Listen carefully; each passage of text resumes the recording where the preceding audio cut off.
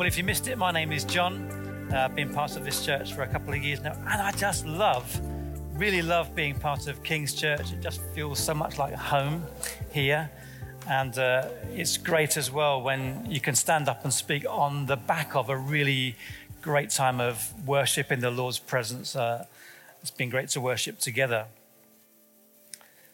When Kathy, my wife, worked for the British consulate in Paris during our time in the French capital, she once had to calm down a man who had turned up at the consulate in the center of Paris absolutely beside himself because he had left a briefcase on a train. And thankfully, the man's details were marked on a label on the briefcase. And after a few inquiries with the SNCF, which is the French train operator, this briefcase turned up unopened a few hours later. And it was only then that Kathy realized why this man had been so distressed about losing his luggage, because he opened it up in front of all the consulate staff, and to everyone's amazement, it was chock full of banknotes. Like in a film when someone's paying a ransom, it was just absolutely rammed full of banknotes. And it was just a really surreal moment. And you might think I'm exaggerating. You might think maybe he's just laying it on a bit, but I haven't just made it up. It's absolutely true, and you can ask Kathy about it afterwards. Now, it's one thing for a civil servant or a politician to mislay a small USB stick, isn't it, on a train or something. Maybe it contains sensitive files. We hear about this sort of thing, sort of mishap in the media, don't we, from time to time. But just absent-mindedly leaving a suitcase full of cash on a train, it just absolutely beggars belief. It would never leave my hand. It would be tied to my hand if that was me. And what we find at the beginning of Acts chapter 12 has a similar, did that really actually happen, feel to it. And of course, there's been no shortage of liberal theologians who take a pair of scissors to every passage of scripture they don't like, which is most of it, and they just dismiss this as a complete fabrication. What we're about to read about this morning is a major security breach demanding a public inquiry. That's what would happen if it happened in Britain today. And either this is an example of incompetence on the level of the Keystone Cops, or it's an extraordinary coincidence against impossible odds, or it's a miracle that shows God's awesome power to set the captives free. So let's read it together. It's Acts chapter 12. I'm going to read the first 17 verses. It was about this time that King Herod arrested some who belonged to the church, intending to persecute them. He had James, the brother of John, put to death with the sword. And when he saw that this met with approval among the Jews, he proceeded to seize Peter also. This happened during the festival of unleavened bread. After arresting him, he put him in prison, handing him over to be guarded by 4 squads of 4 soldiers each. Herod intended to bring him for public trial after the Passover. So Peter was kept in prison, but the church was earnestly praying to God for him. The night before Herod was to bring him to trial, Peter was sleeping between 2 soldiers, bound with 2 chains, and sentries stood guard at the entrance. Suddenly, an angel of the Lord appeared, and a light shone in the cell. He struck Peter on the side and woke him up. "Quick, get up," he said. And the chains fell off Peter's wrists. Then the angel said to him, "Put on your clothes and sandals," and Peter did so. "Wrap your cloak around you and follow me," the angel told him. Peter followed him out of the prison, but he had no idea that what the angel was doing was really happening. He thought he was seeing a vision. They passed the first and second guards and came to the iron gate leading to the city. It opened for them by itself, and they went through it. When they had walked the length of one street, suddenly the angel left him.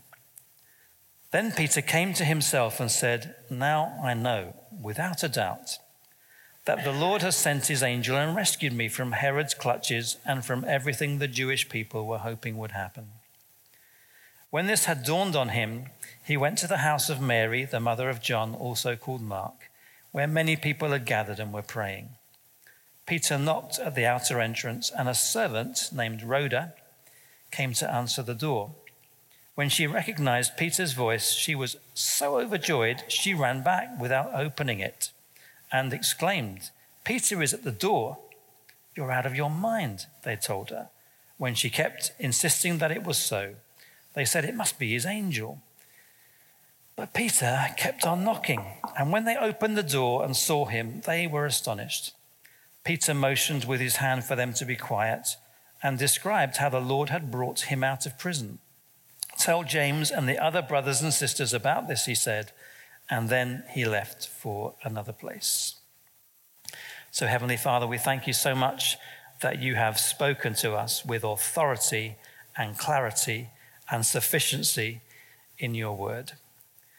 And we ask now that as we come to consider this passage of Scripture, that you will brood over us by your Spirit and bring clarity to our minds, increase our faith, increase our love for you, and may we truly feast on Christ in your word. We ask it, Father, in Jesus' name. Amen.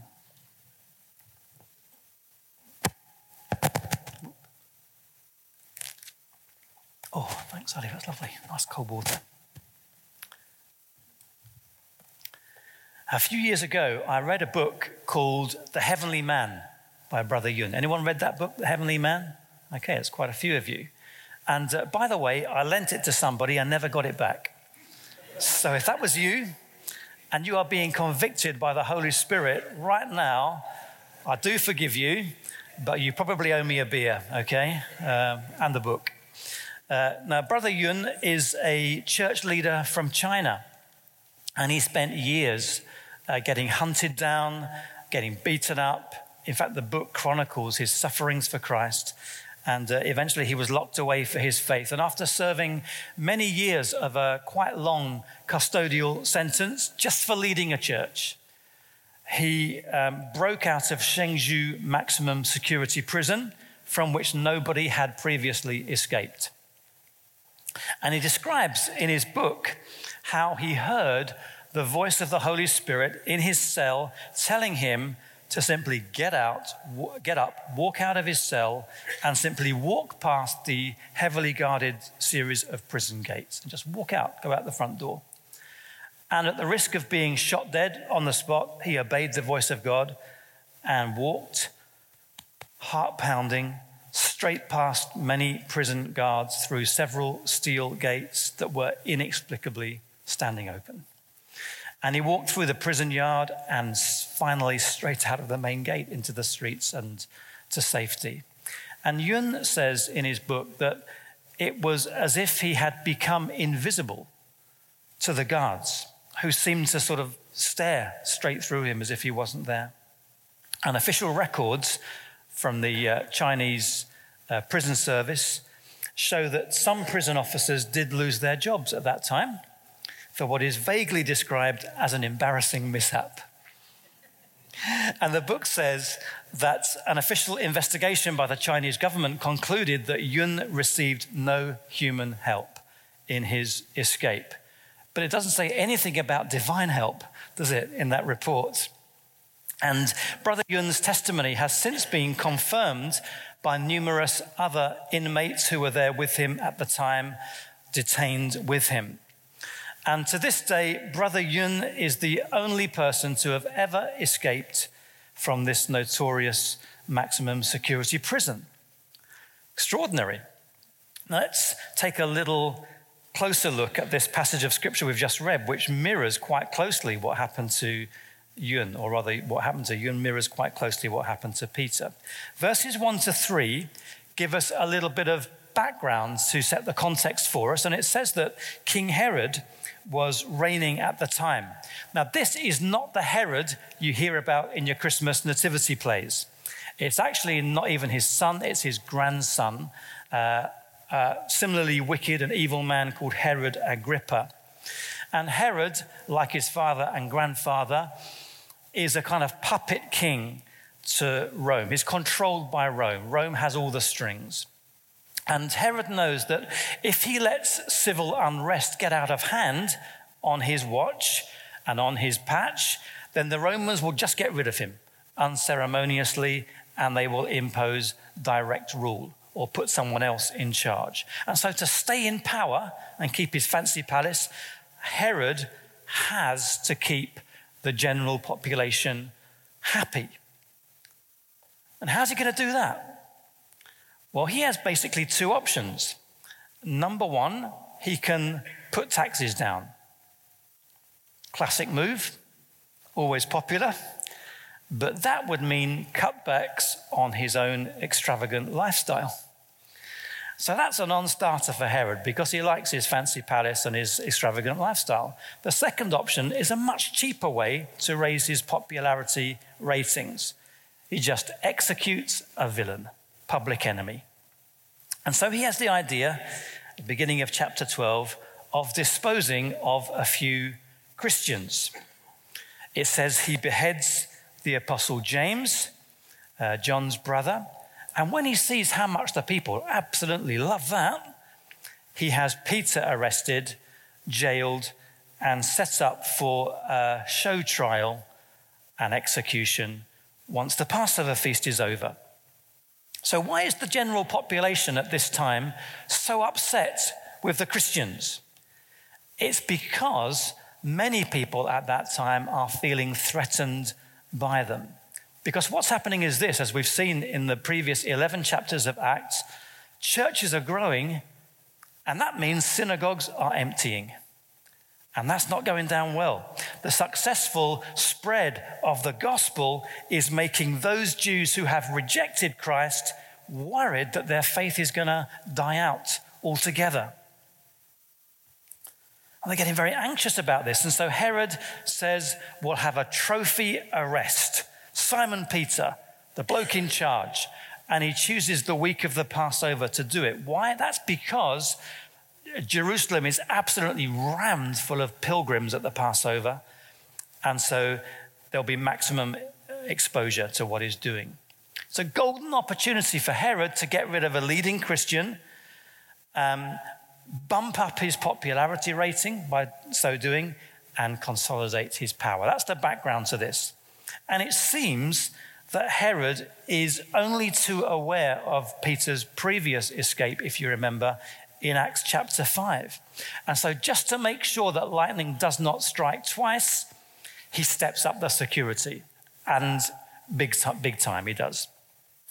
The arrangements described in verses 4 to 6 are to help us understand this fact that any attempt at escape for Peter faces overwhelming odds against it. It is mission impossible to get out of this for Peter. Peter isn't even awake at the start of this prison break, so it's absolutely no credit to him at all. It says he's situated between two guards, meaning that he is at arm's length from being pulled back at the first movement he makes. And it says he's attached to each of them by a length of iron chain. His cell is locked and bolted. And then there are additional sentries stationed just outside the cell door, just in case. And then there's the small matter of the outer prison wall on top of that. And verse 4 says that Herod has got Peter guarded by 4 squads of 4 soldiers, making 16. Even my maths can work that one out, 16. And they would have rotated their watch all the time, every few hours or so, to keep them fresh, keep them alert. Herod here is going really over the top to ensure that there is no possible way that Peter will get away this time. And for Peter, looking at the situation from his point of view, it just seems utterly hopeless, doesn't it? How are you going to get out of that one? Death, probably by decapitation after a sham show trial, is just a few days away for Peter. And even Houdini would be hard pushed to escape in Peter's situation. Now, question for you. What are you facing in your life at the present time that just feels impossible? Maybe it's difficulties with your children. You just cannot find a way through. They may be grown-up children or little ones. Or is it the spiraling cost of living? Every time you go to the shops or fill up the car, you think, this is getting out of control. I don't know how I'm going to make ends meet here. Or a marriage that's in trouble, that's hit the wall, the flame's gone out. It's not the same as it used to be. It just looks impossible to revive it to its former state. Maybe it's bad news from the doctor that you're digesting. Do you need a breakthrough today in an impossible situation? Well, verses 7 to 11 explain to us step by step how the power of God is able to penetrate and unlock every door. We know that nothing is impossible for God. The Bible tells us that. We know that his voice can still any storm. We know that his power can heal any disease. We know that his authority can bring down any evil regime. And the love that he proved to us by enduring the cross can melt the heart of the hardest criminal. Jeremiah 32:17 says this, Sovereign Lord, you have made the heavens and the earth by your great power and outstretched arm. Nothing is too hard for you. You hear that? Nothing is too hard for you. Great and mighty God, whose name is the Lord Almighty. Great are your purposes and mighty are your deeds. You performed signs and wonders in Egypt and have continued them to this day.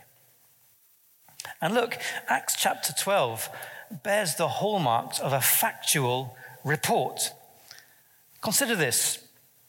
There is no attempt here to build Peter up as a kind of hero, a mythical hero, which a propaganda story might do.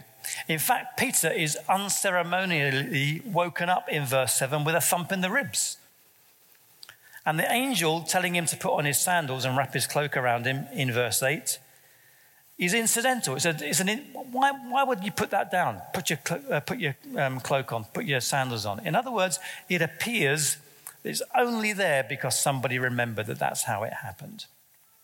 And in verse 9, Peter is again portrayed as a pretty clueless, half-asleep guy, not Superman who is single-handedly overcoming the mighty Roman Empire. He just looks like a bit of a nerd.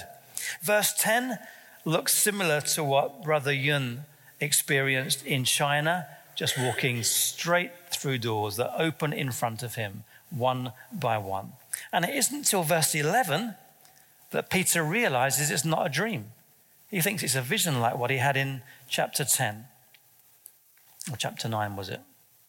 But I think the greatest evidence of this story's authenticity is that the New Testament is honest enough to tell us about men who were imprisoned and who weren't released, but who died there. Like James at the beginning of this chapter, like John the Baptist says that they were executed. It didn't get out. And if every imprisonment in the Bible resulted in a miraculous release, it might look a little bit contrived and made up. But there's no attempt to hide the fact that some believers did die in prison and were not miraculously released. But this one, he was. And for all those reasons, I take this as a factual, trustworthy, true account of what happened that night. And it tells me this, and I'll need to hear this sometimes, and you do as well, that nothing is impossible with God. Nothing. Make it as hard as you like, it's not too hard for God. So whatever pain you may be carrying this morning, whatever burdens you bear, whatever despair you face, whatever suffering you're going through, know this, that God is able. God is able, especially when Christians pray. Because look, verse 12 says Peter goes back to the house of Mary, mother of John, also called Mark, where many people have gathered and are praying. And while an angel escorts this dozy, half-asleep prisoner out of jail, there are Christians, we are told, who are praying fervently. Do you know what praying fervently looks like? The Greek word translated fervently, it's an adverb, and it's in fact a medical term which was used for describing a muscle that is stretched to its extreme limits. This is prayer that is stretched as far as it can go. And the same word is used in Luke 22 for the way Jesus prayed in the Garden of Gethsemane. Luke writes, being in anguish, Jesus prayed more earnestly. There's that word again, fervently, stretched. It says his sweat was like drops of blood falling to the ground. Passionate, earnest prayer. Fervent, desperate prayer. It's an awesome weapon, friends. Desperate prayer is an awesome weapon. And Satan absolutely hates it. In the 1982 Falklands War, a British paratrooper unit made an assault on a place called Goose Green, where there was an Argentinian base. But they got into big trouble, and their advance stalled. And their inspirational leader of this unit, a guy called Colonel H. Jones, was killed. He was actually posthumously awarded the Victoria Cross for bravery. This unit had taken severe casualties, and many of their troops were down, and they were now outnumbered by the enemy by 3-1. Didn't look good. The British troops were out of ammunition. They were low on supplies. They were exhausted, having been on the go for 40 hours non-stop, and they're now facing an imminent counterattack, which would certainly have crushed them, certainly. But didn't have the means to fight back. And then at this time they were given orders from above to advance on Goose Green and attack it, but they just didn't have the resources to do it. They couldn't do it. It was impossible. They were in real trouble. And two of the soldiers approached their new leader, a man called Chris Keeble, Major Chris Keeble, and they said, "What are we going to do?" And Keeble was a devout Christian. And he said, "Just give me a few minutes, will you?" And he went off to a place which had previously been shelled. There was gorse burning, smell of death was all around him, and he just knelt down in this place with charred remains all around him. And he took a prayer from his pocket that he had written himself before the conflict. And he just, in a moment, he just gave himself afresh to God and said, "Lord, I'm yours. If this is my last day, then may I do it serving you and doing it to the best of my ability." It was just desperation, asking the Lord for help. And in that time, in that moment, God spoke to him. And he's sure it was God speaking to him because what came into his mind was so left field. It was so not what he would have thought of. He would never have come up with this. God said to him, "Tomorrow, you're going to ask the Argentinians for their surrender. So he went back to his troops and said, right, what we're going to do is this, lads. Tomorrow we're going to ask them for their surrender. And his guys just looked at him. They just looked at him astonished. The next morning, they took a couple of Argentinian prisoners of war and they walked them down to Goose Green with the message that British reinforcements were imminent, which was a bluff. They weren't. And the message was to avoid an absolute bloodbath, they were offering terms for their surrender. And the Argentinians accepted. And so the battle ended right there and then without a bullet being fired and no more bloodshed. See, amazing things can happen when we seek God.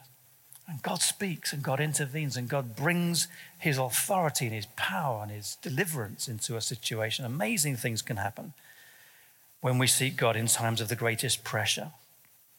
Well, the believers here in Acts chapter 12 were praying like Chris Keeble prayed, fervently, passionately, wholeheartedly, desperately, energetically. They were praying also like Jesus prayed in the garden the night he was betrayed. When they prayed, the answer was yes, and there was Peter at the door. That's why Peter was released. When Jesus prayed, the answer was no. Lord, take this cup away from me. No. And that's why we're here today.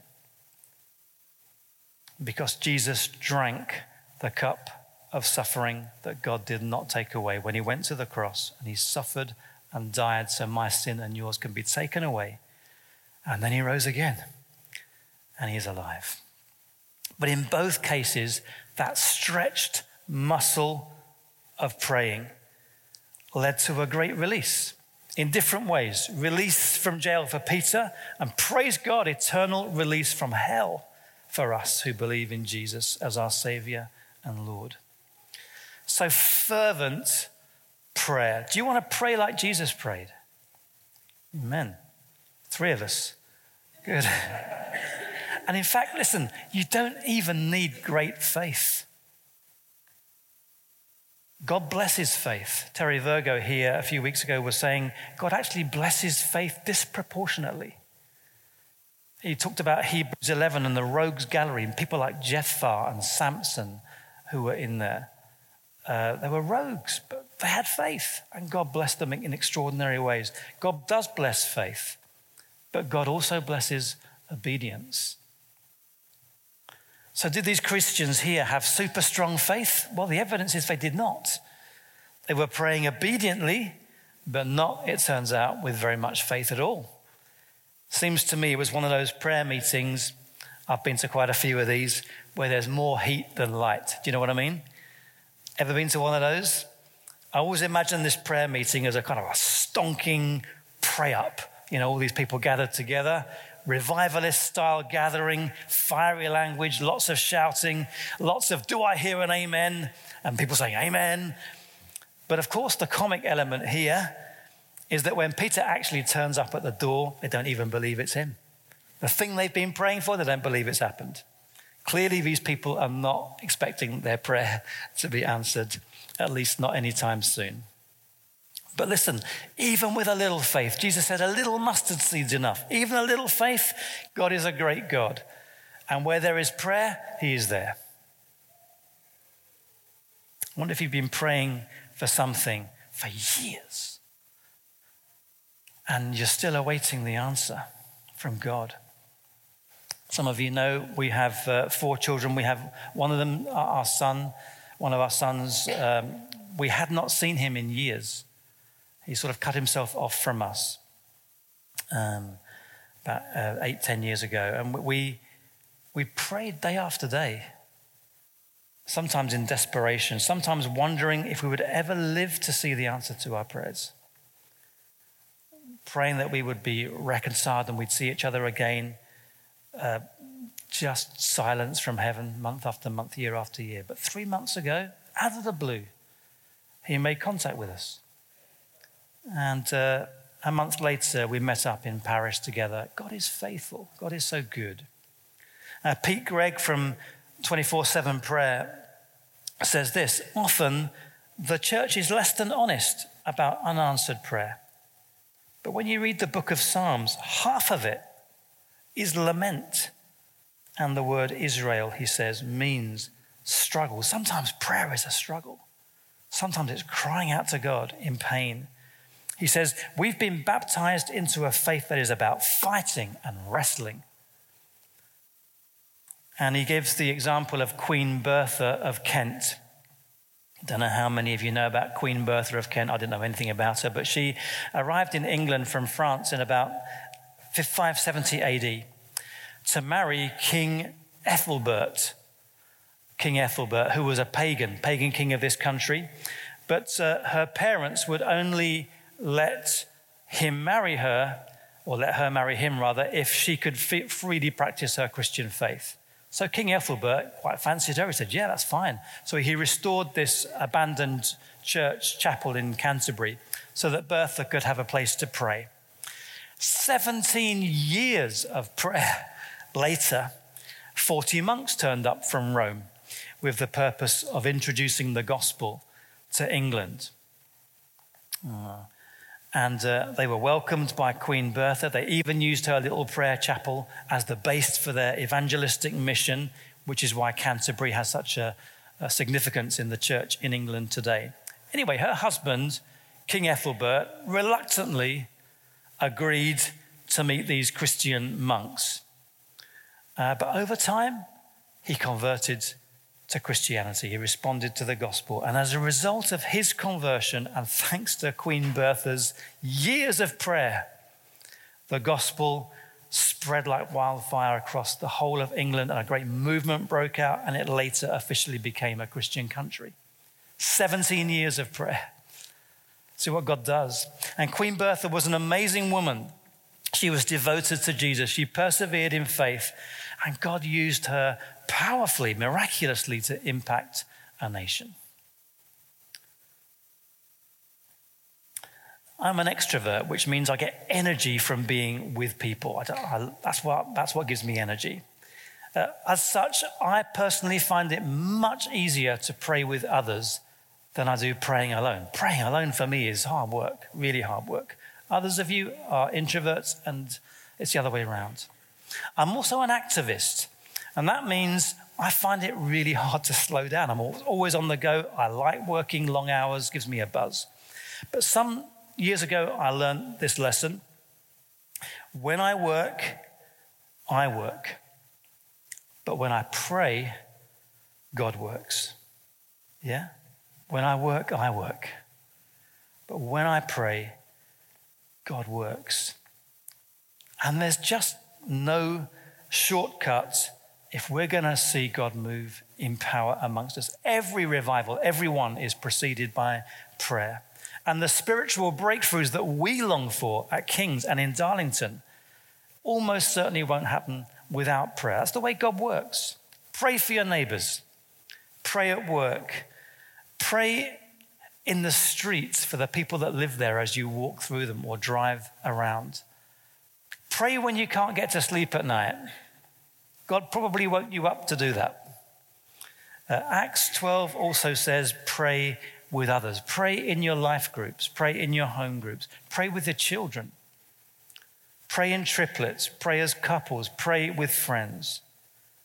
And keep going, even when nothing seems to be happening. Year upon year. Keep going. Church leader Jim Watkins once says this: a river can cut through a rock, not because of its power, but because of its persistence. Isn't that good? So never give up. Heavenly Father, we thank you for your word. Thank you that you are the God of the impossible. Thank you that you are a God also who has bound up your sovereign purposes in our praying for reasons we do not understand, but that's the way you do it. And Father, right now, let's if you are facing the impossible in whatever it is, I gave you some examples earlier. If you're facing the impossible right now, look to God. Just reach out and trust him. Say, Lord, I'm going to trust you in this. It looks impossible, but nothing is too hard for you. Just say that in your spirit to God right now. Resolve that nothing is impossible for God. And then if you, like virtually everyone I know, myself included, find prayer difficult, find it hard, find it a struggle at times, ask God to give you right now a new passion, a new fervency, a new authority in your prayer, new faith, an increase of it, a new obedience in the regularity of it.